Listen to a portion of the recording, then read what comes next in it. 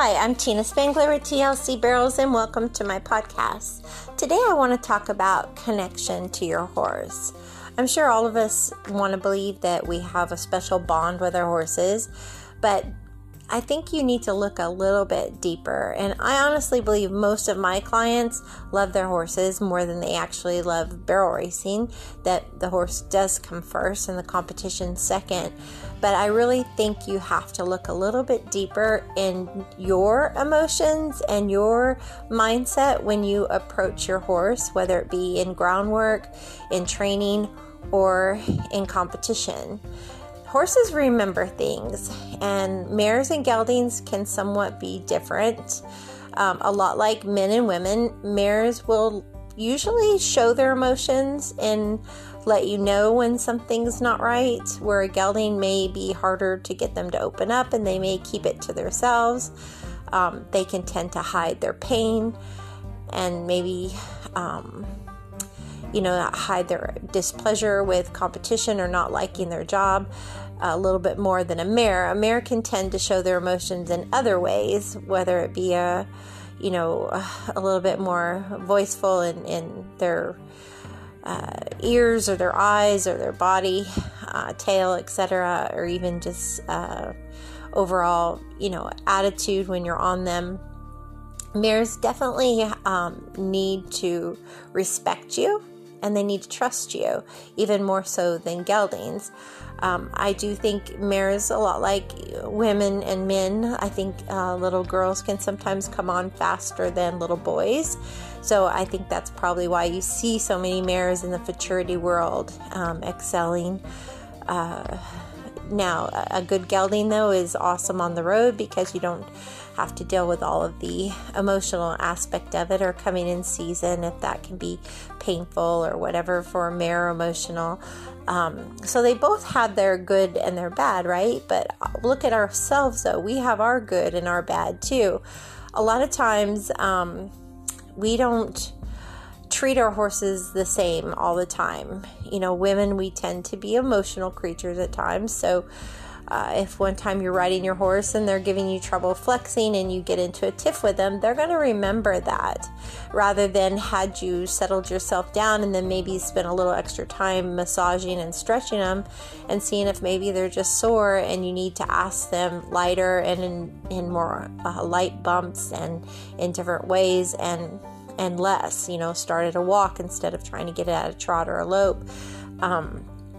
Mares will also be more vocal about if they're unhappy with their job. Say, for instance, you as a rider, when you go to compete, you get very nervous and you're worked up yourself about competition, even though you say you're not, you're trying to be calm or whatever. A horse can read body language way better than sometimes you can read your own body language. And if they notice that you're different in practice than you are in competition, they can actually learn to hate their job, because they're like, well, why is she so upset about doing this? And they don't look at nerves the same way as we do. They look at nerves more like, well, must be bad if she's nervous and, anxious about this. So you can actually make your horse lose their desire to want to compete by you not having fun and enjoying it as much. So you really do need to take those deep breaths, and really just try to have fun out there and not get yourself worked up, because again, bottom line is you're trying to develop a horse that loves their job. So that's something to really consider when you're working with your horse.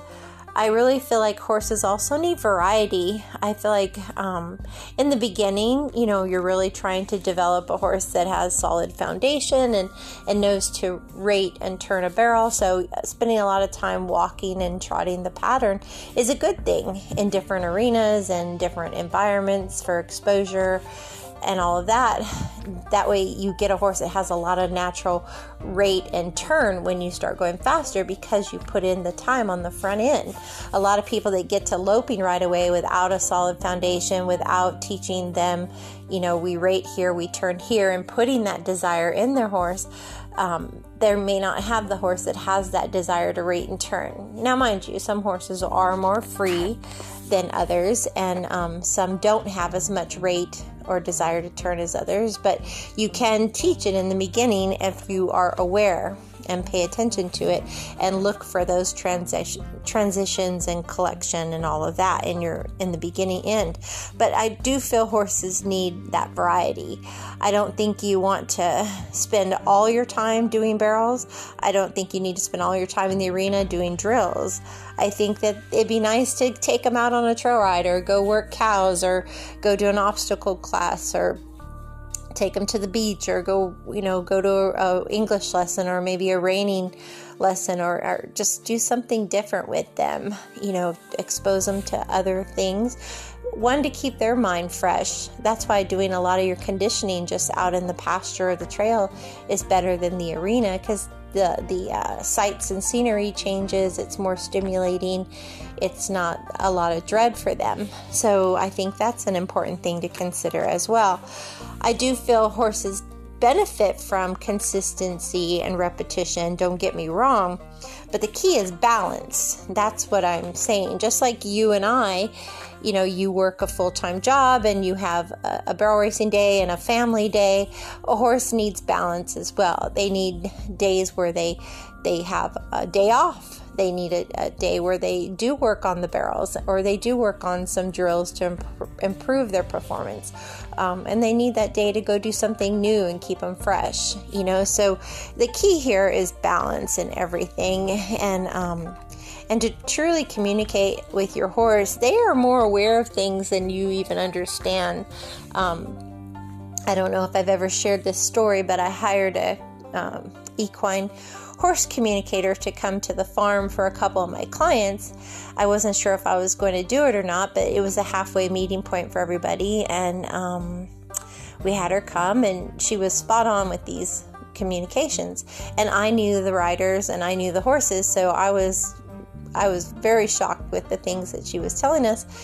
And so I went ahead and decided to do two of my horses, and it was so awesome to. She shouldn't have known the things that she was telling me, so I know it was 100% my horses communicating with her to tell me these things.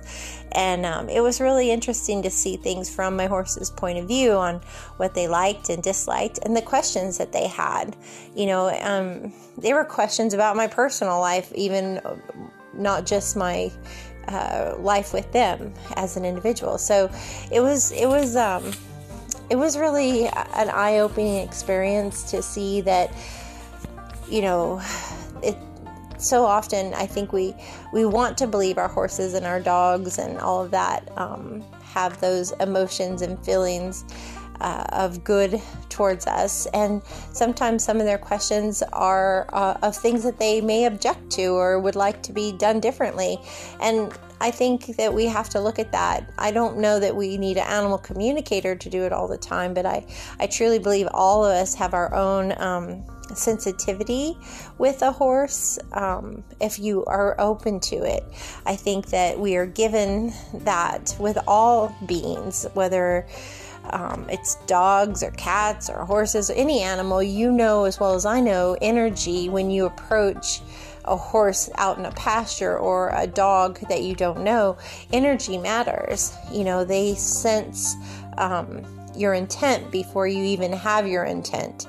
They're very, very aware of your energy and your intention. So a lot of times it makes a huge difference. So I want you not just to get your horse out and go do what you do with them in a routine that's very, put the halter on, brush them, saddle them, ride, but more conscious on a depth that's a little bit more saying hello to them when you approach them and rubbing on them before you put that halter on. As you groom them, put your hands on them and feel their acupoints and see if you feel any tension or tightness in them, and spend that extra few minutes just watching their overall demeanor and talking to them and just rubbing on them. And I really feel like it sets the tone of your ride. I feel like it sets the tone of your relationship. when you treat your horse more like your best friend, and I really think all of that matters, especially when you are trusting them full blast to turn 3 times. It's a very important part of your performance, the relationship you have, the bond you have with your horse, and you won't find that argued by very many people. If you talk to people that are at the top of their game with their horse, their relationship is huge. It's a huge part of their connection and their success. So I just wanted to give you some things to think about today, and also realize that just like people, some horses are smarter and come on quicker, and some horses are a little bit slower to pick things up and take a little bit more time, and you may have to break it down a little bit more. And the key is to just treat each one as an individual, and watch their physical maturity, watch their emotional maturity, be aware of if they have a say-so in something. The ultimate goal is to develop a confident and consistent, happy horse, whether they become a wonderful barrel horse or go on to do something else. That should be your ultimate goal. Not every horse loves to barrel race, even the ones that are bred to barrel race. But you can help them love their job if you develop them in a way that does develop a horse that has heart and has try. And that's why, I started the whole Ride with Heart 29 years ago, because I see how much relationship and connection and how we ask a horse to do something can make a horse want to do it versus a horse that is made to do it.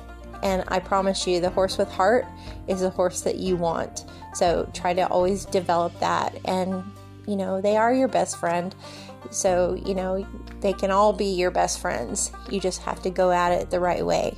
So thanks for tuning in. And as always, ride with heart.